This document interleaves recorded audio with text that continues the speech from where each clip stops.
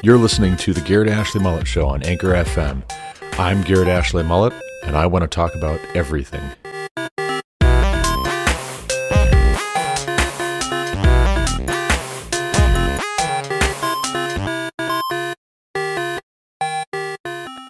Hello, and welcome to the Garrett Ashley Mullet Show. This is Garrett Ashley Mullet, coming to you from Greeley, Colorado. This is episode 68 of season 3, episode 133 of the Garrett Ashley Mullet Show.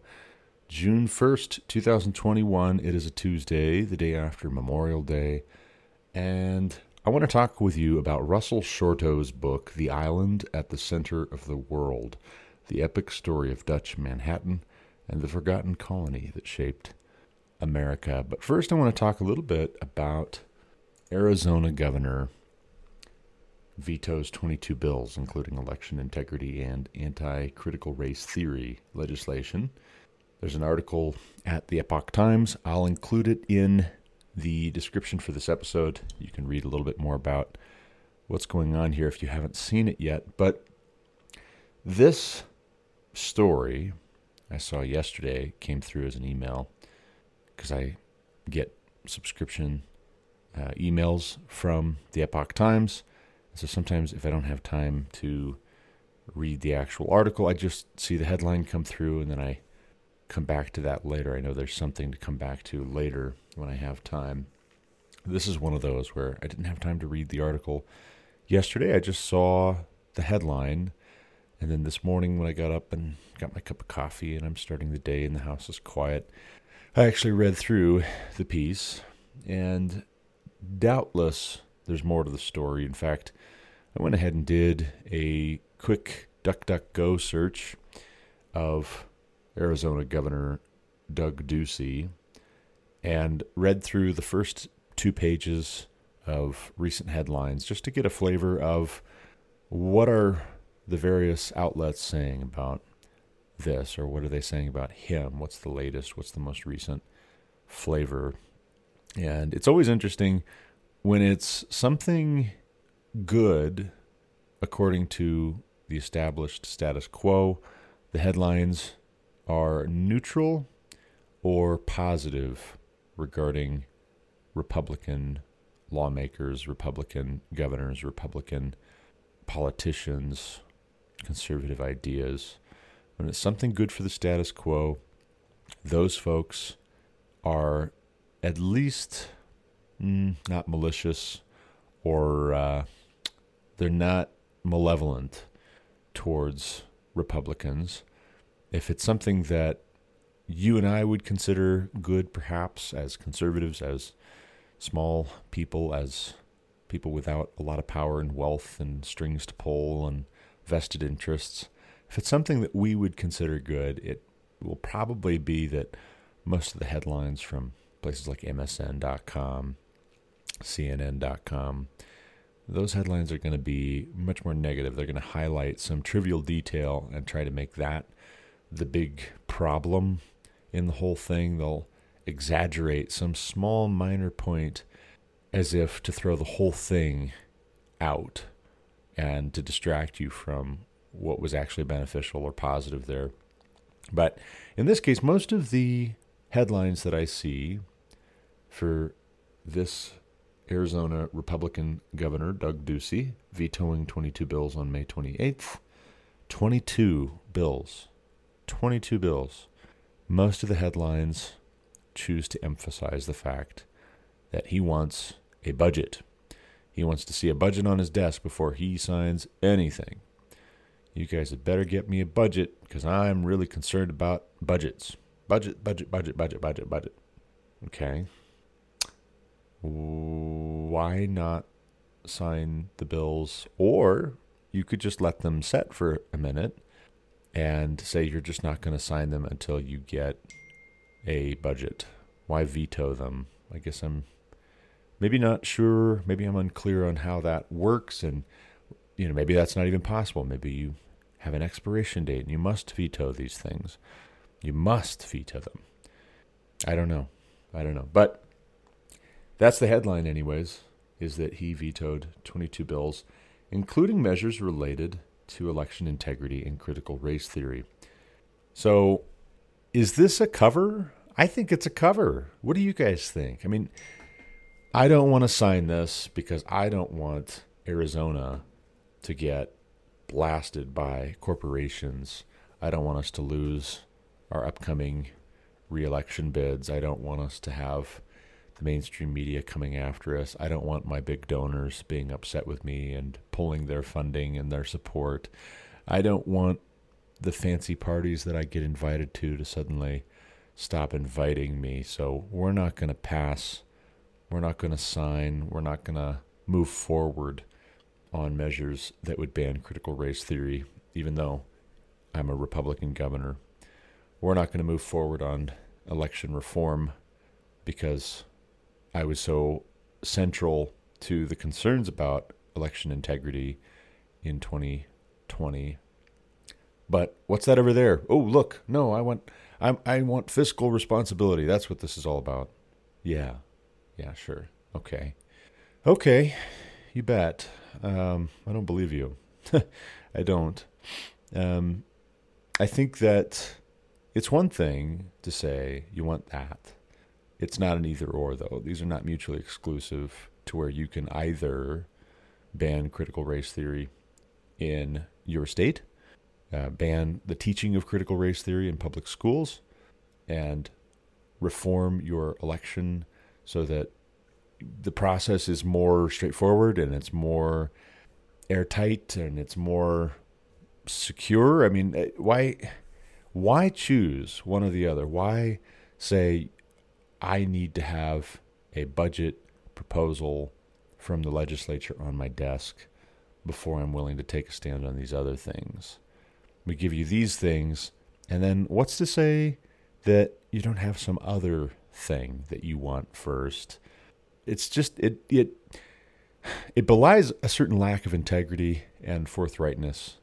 I think that the real reason for vetoing these is not being given. I don't think it's being given. A similar deal with South Dakota's Governor Kristi Noem when she vetoed legislation that would have barred biological males from playing in girls' sports leagues.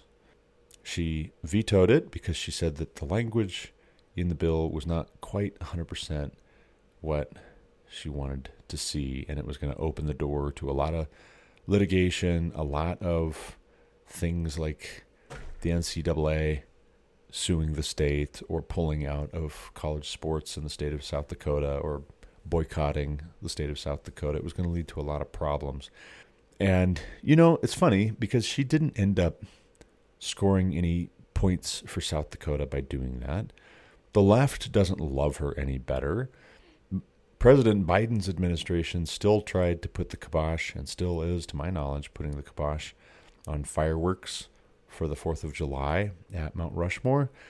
And, of course, they're not being entirely honest either about their reasons. They're saying it's because Native American tribes contest the appropriateness of that. Well, that's not some new recent development.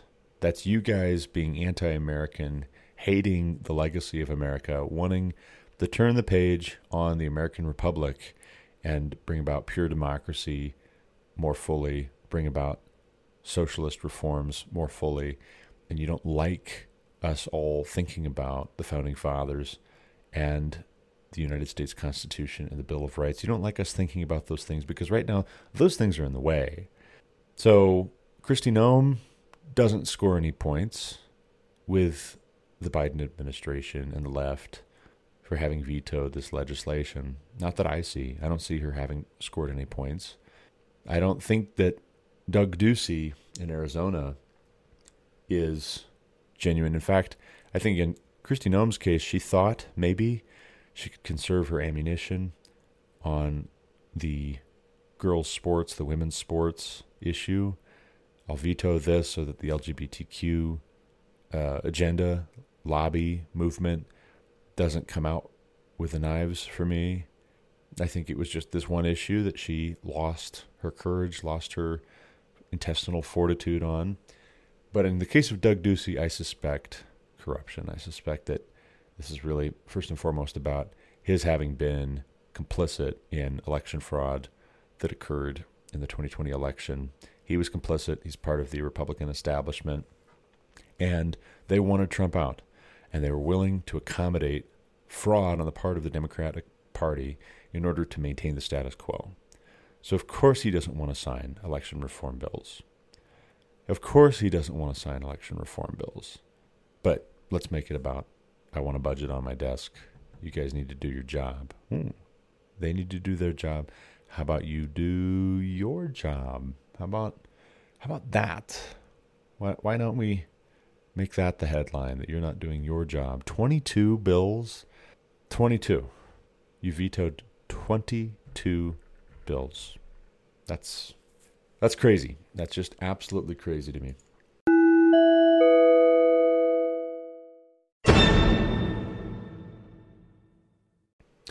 Moving on, though, and not talking at length about the bad words that I used when I very first read that headline yesterday, and my children corrected me. One of my sons corrected me, said, "Dad, language."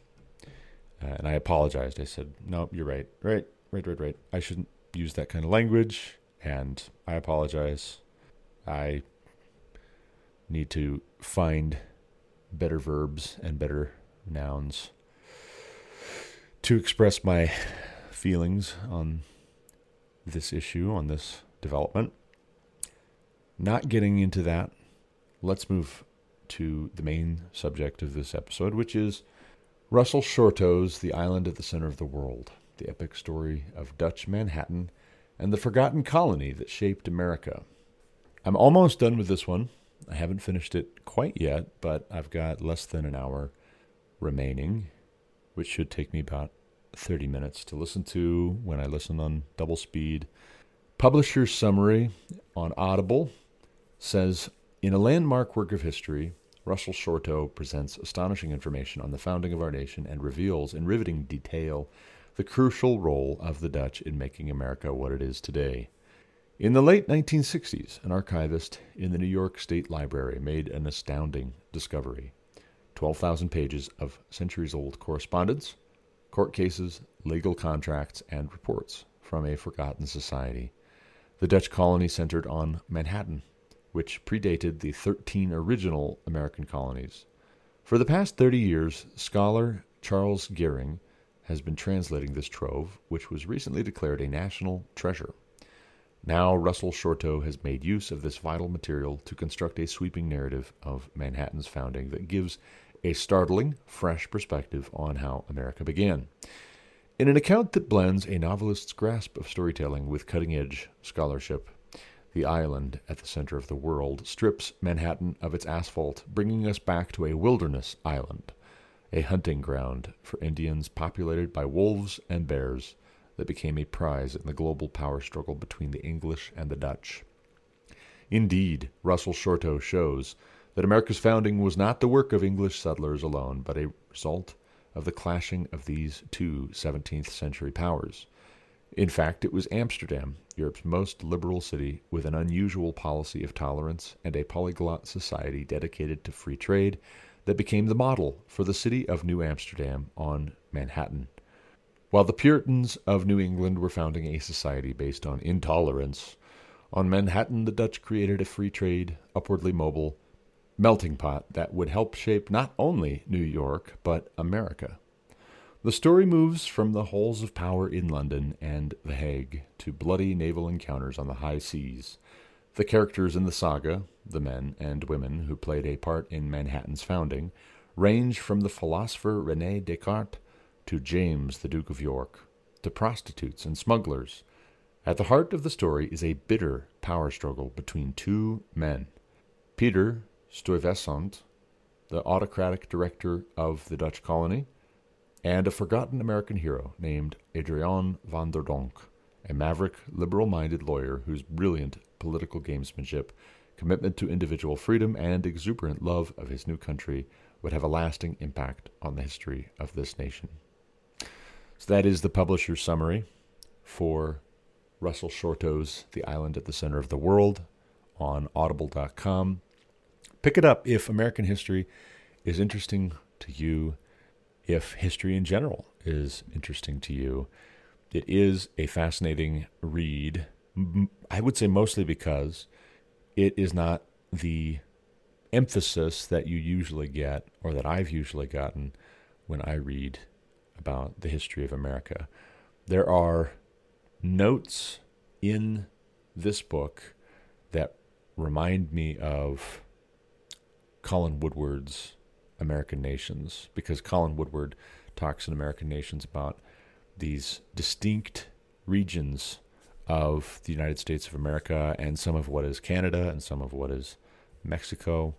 He talks about these distinct regions wherein you had an early imprinting of culture from the home country when that region was very first settled by people from, for instance, the Netherlands, or for instance, Scotland, or for instance, Scandinavia, right? So you have this early imprinting of culture, of attitudes, of religious conviction, of religious practice, of political philosophy, of economic systems. You have this early imprinting of various modes of thought and ways of organizing communities and homes and families and individuality that help to shape what we now call New York, for instance. And the Dutch have a lot of influence very, very early on, even during the American Revolution. You can't understand quite the way that the state of New York, or the colony of New York, I should say, prior to being the state of New York, but you can't understand how New York, one way or the other, colony or state, relates to the question of what to do with British rule, whether to throw off the British yoke or whether to stay safely in the fold. You can't fully understand that unless you look at the history of a century prior, when this was a Dutch colony. And what's interesting to me, not to give too much away, but what's interesting to me is the manner in which the Dutch colony of the New Netherlands, or New Amsterdam as the city on Manhattan, the way that this colony of Dutch surrendered to the English without a fight, and all the while knowing that it's part of this broader Dutch empire, the people of this colony in the New World would rather join England than fight for what's theirs. They don't have any special love and loyalty to the Dutch per se, because they're polyglot enough, because they're multicultural enough, that what's the difference? English or Dutch, what's the difference? And interestingly enough, they end up retaining their culture by and large, whether you fly an English flag above the colony, above the governor's mansion, whether you fly a Dutch flag, whether you fly eventually the American flag, the flag of the United States of America, above the governor's palace. Any way you slice it, New York is New York. We're our own thing, they think to themselves. We do our own thing.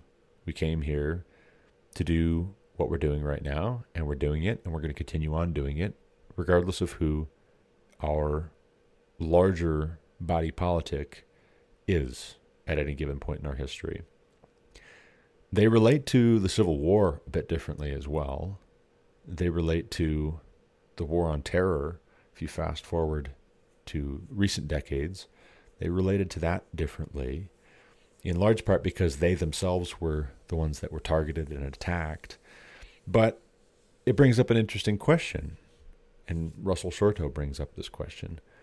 Why was the World Trade Center the target of the 9/11 attacks, in addition to the Pentagon? But why, if you were going to pick any American city, why attack New York City? Well, a large part of the reason is because the Al-Qaeda terrorists recognized that New York City is symbolic.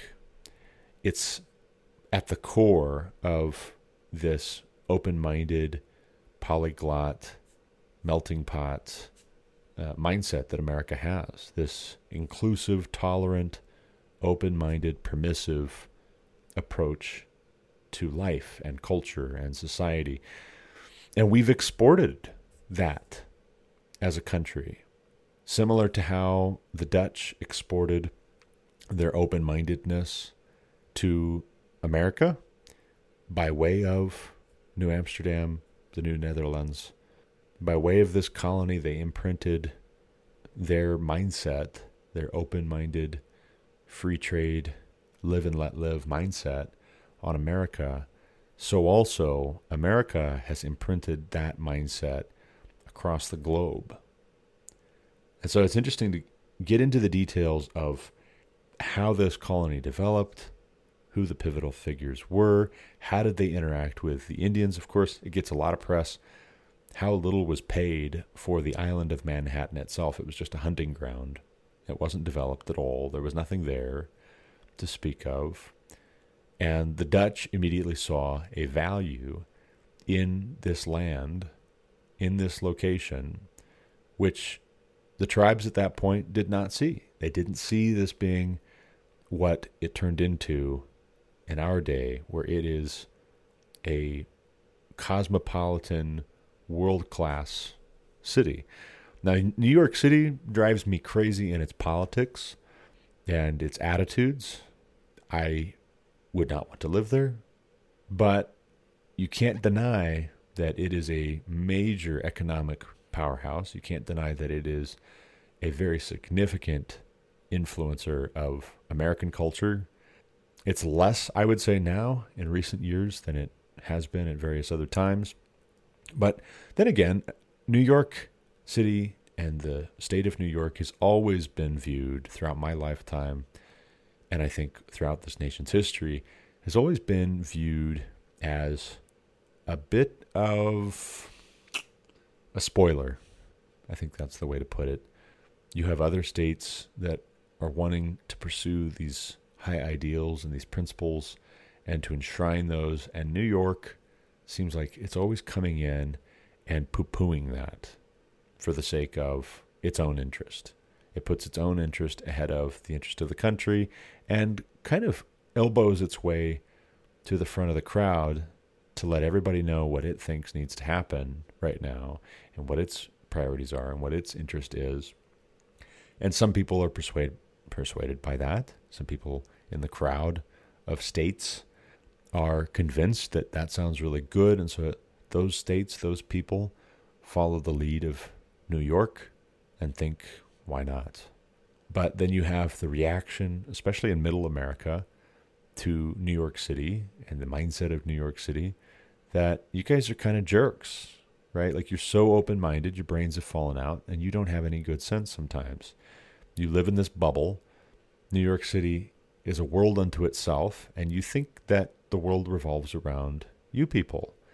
And meanwhile, we're out here, and we've got minds of our own as well, and we've got our own interests as well, and we see things a little bit differently. And maybe sometimes being polyglot and inclusive is not so great. And if you would listen for half a minute, instead of insulting us and deriding us and mocking us on Saturday Night Live, which is a New York City production, if you would just be quiet and listen for a minute, we could tell you some things that you have forgotten over the centuries. The 17th century was quite a while ago, and you guys have built yourselves up hubristically in your own minds. You think that you're so open-minded, but you're not so open-minded when it comes to middle America. You think you're so broad-minded and you're so inclusive and tolerant, but you're not so broad-minded, inclusive, and tolerant when it comes to people from the middle part of the country that you say is flyover country. You hop a plane from New York City to Los Angeles, New York City to Chicago, and you think that you've seen the country. And all that farmland and ranch land and mining and logging, all of that oil and gas extraction that you fly over, that hunting and fishing, all of that is a nuisance to you. And we need to know our place, and we need to understand that our betters are speaking right now when you come to the microphone and when you get in front of a TV camera. that's concerning, but it's not without historical precedent, and you see the seeds of what I would characterize as New York's arrogance. You see those seeds planted in Russell Shorto's book. That's my sentiment. That's not what he's trying to communicate. He's not saying, look how arrogant these people were. He thinks it's great. He thinks it's fantastic. He's probably from New York, I would bet you, or from one of these cosmopolitan, well-connected cities. He's got some other books that look interesting. I had read already Descartes' Bones by Russell Shorto a number of years ago, but I haven't read any more than that one and then this one that I'm almost finished with. He's got one about the city of Amsterdam, which I think would be a good follow-up to this one about Dutch Manhattan.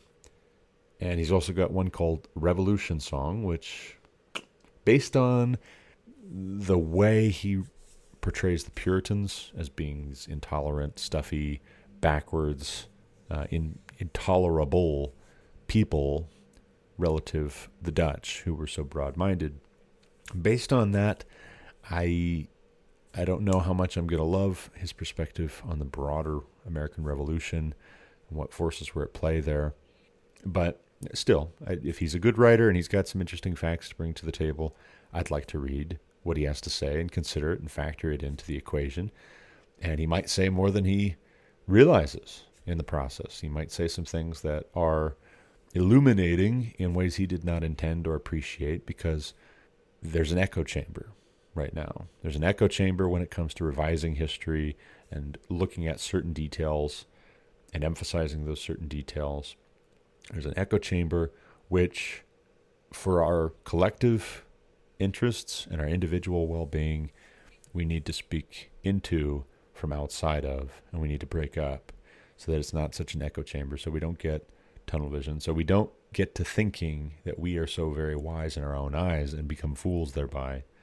I look at the island at the center of the world, the island at the center of the world having these two characters that are mentioned, Peter Stuyvesant and Adrian van der Donck. In the one case, the former guy is the director of the Dutch colony. He's sent by the Dutch West Indies Company to replace a previous ineffectual leader who had lost the confidence of the colonists. The colonists, before Stuyvesant takes power, assumes command, they have appealed to the homeland, asking for a more representative form of government. They want to have elected bodies of men who help to make decisions in the colony, because they've just come off of some unnecessary conflict, as they see it, with the local Indians, and a lot of tit for tat, where we strike out against them, and then they strike back, and then we strike back, and we strike back, and they strike back. And they don't like that. They think that was all very unnecessary, and they're not happy with the direction that the colony is being taken in by this previous director, Kiefer. And then they get Stuyvesant. And he is a soldier. He's a guy walking around with a peg leg, with big fat lips, and a very soldierly mindset. And he is going to give orders, and he expects those orders to be obeyed. He expects that when he is given the position of director, that means he directs, and everybody else listens. I tell you guys what to do, and you do it. That's the way this goes.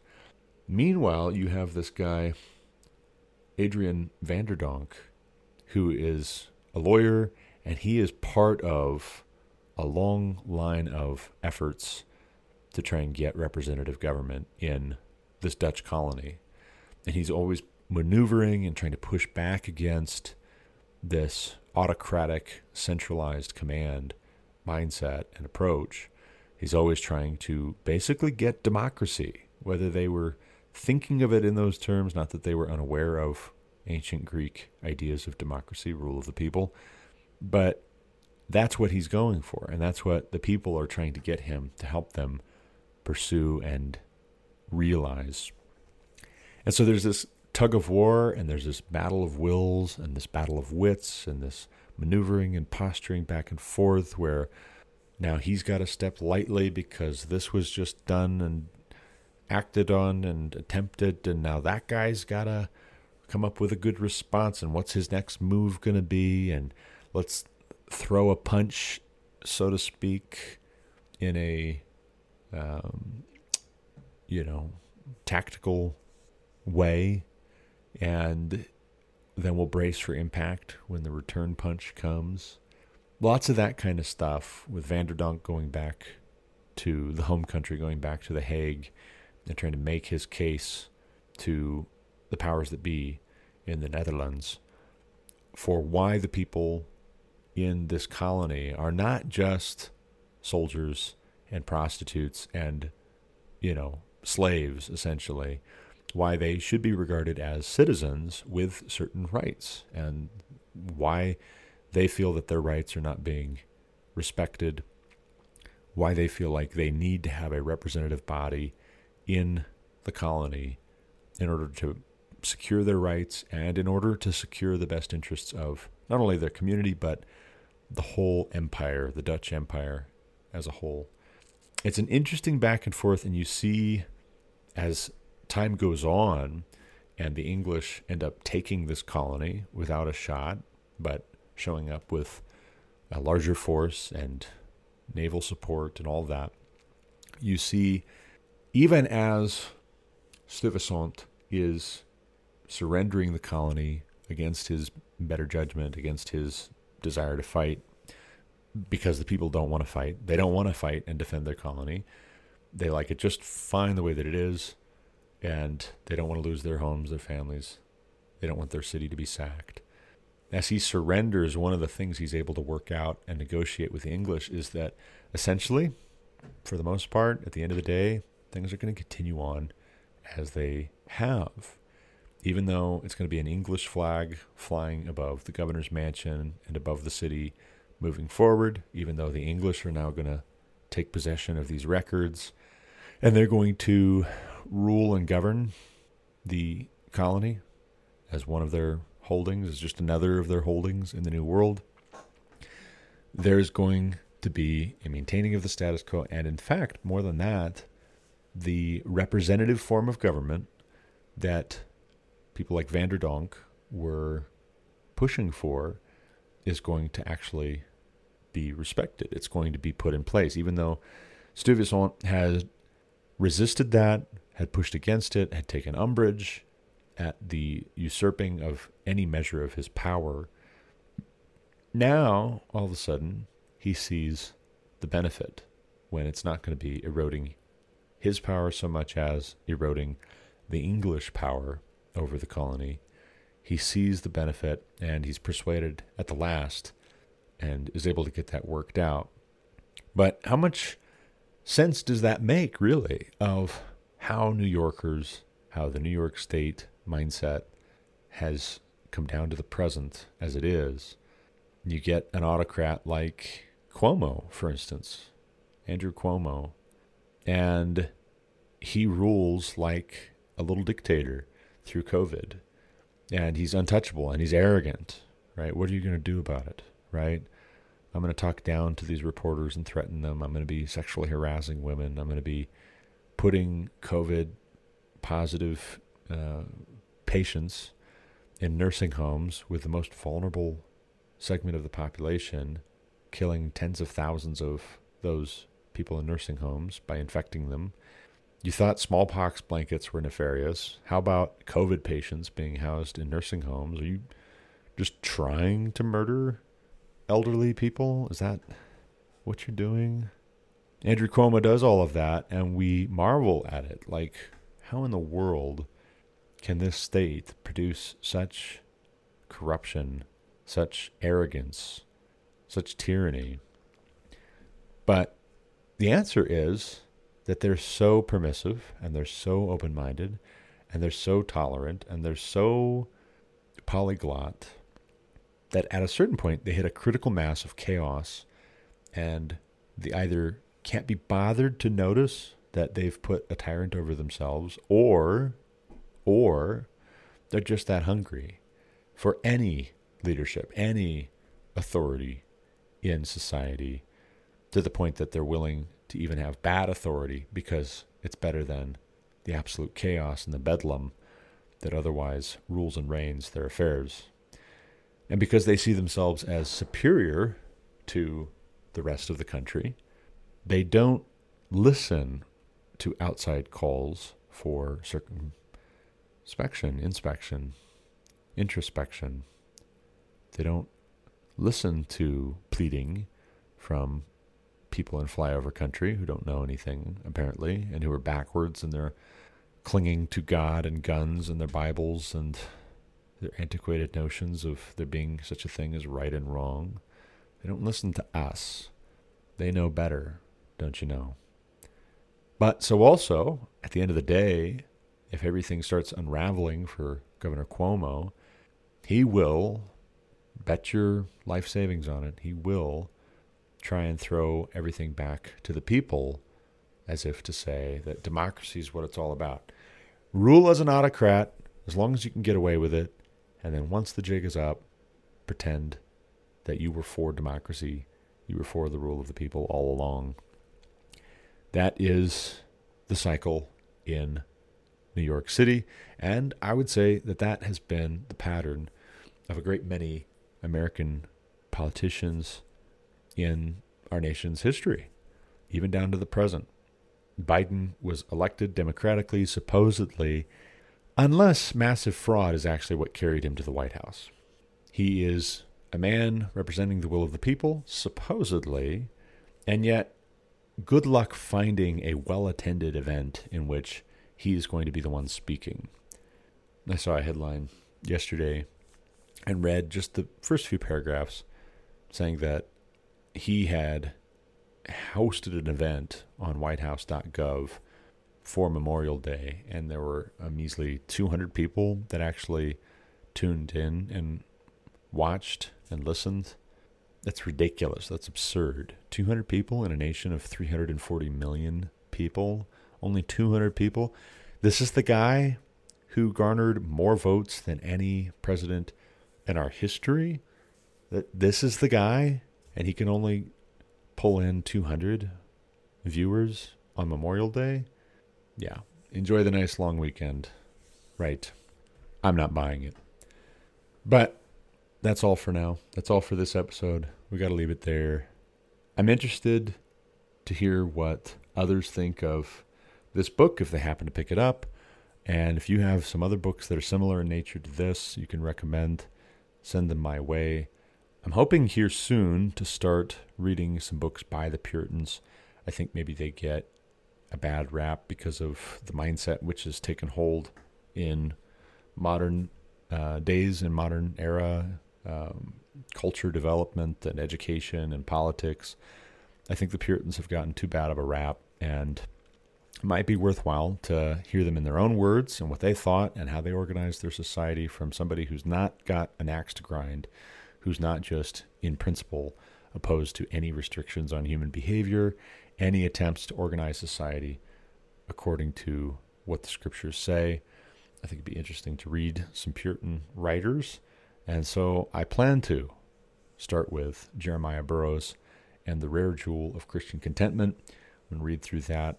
It comes recommended by Paul Pavlik, who has read it, I guess, or has read some of it, and he's going to read it again. We'll get to discuss it and talk back and forth about it. But we'll get into that in a future episode. We'll tell you more about it once we have read that one. For now, I got to run, but as always, thank you for listening. Until next time, God bless. You've been listening to The Garrett Ashley Mullet Show on Anchor FM. For more content like what you just heard, subscribe to this podcast on Apple Podcasts, Google Podcasts, or Spotify. Also check out thegarrettashleymulletshow.com to subscribe to email alerts when new episodes are published. As always, you can reach me with any comments, questions, complaints, objections, or insights at garrettashleyMullet@protonmail.com.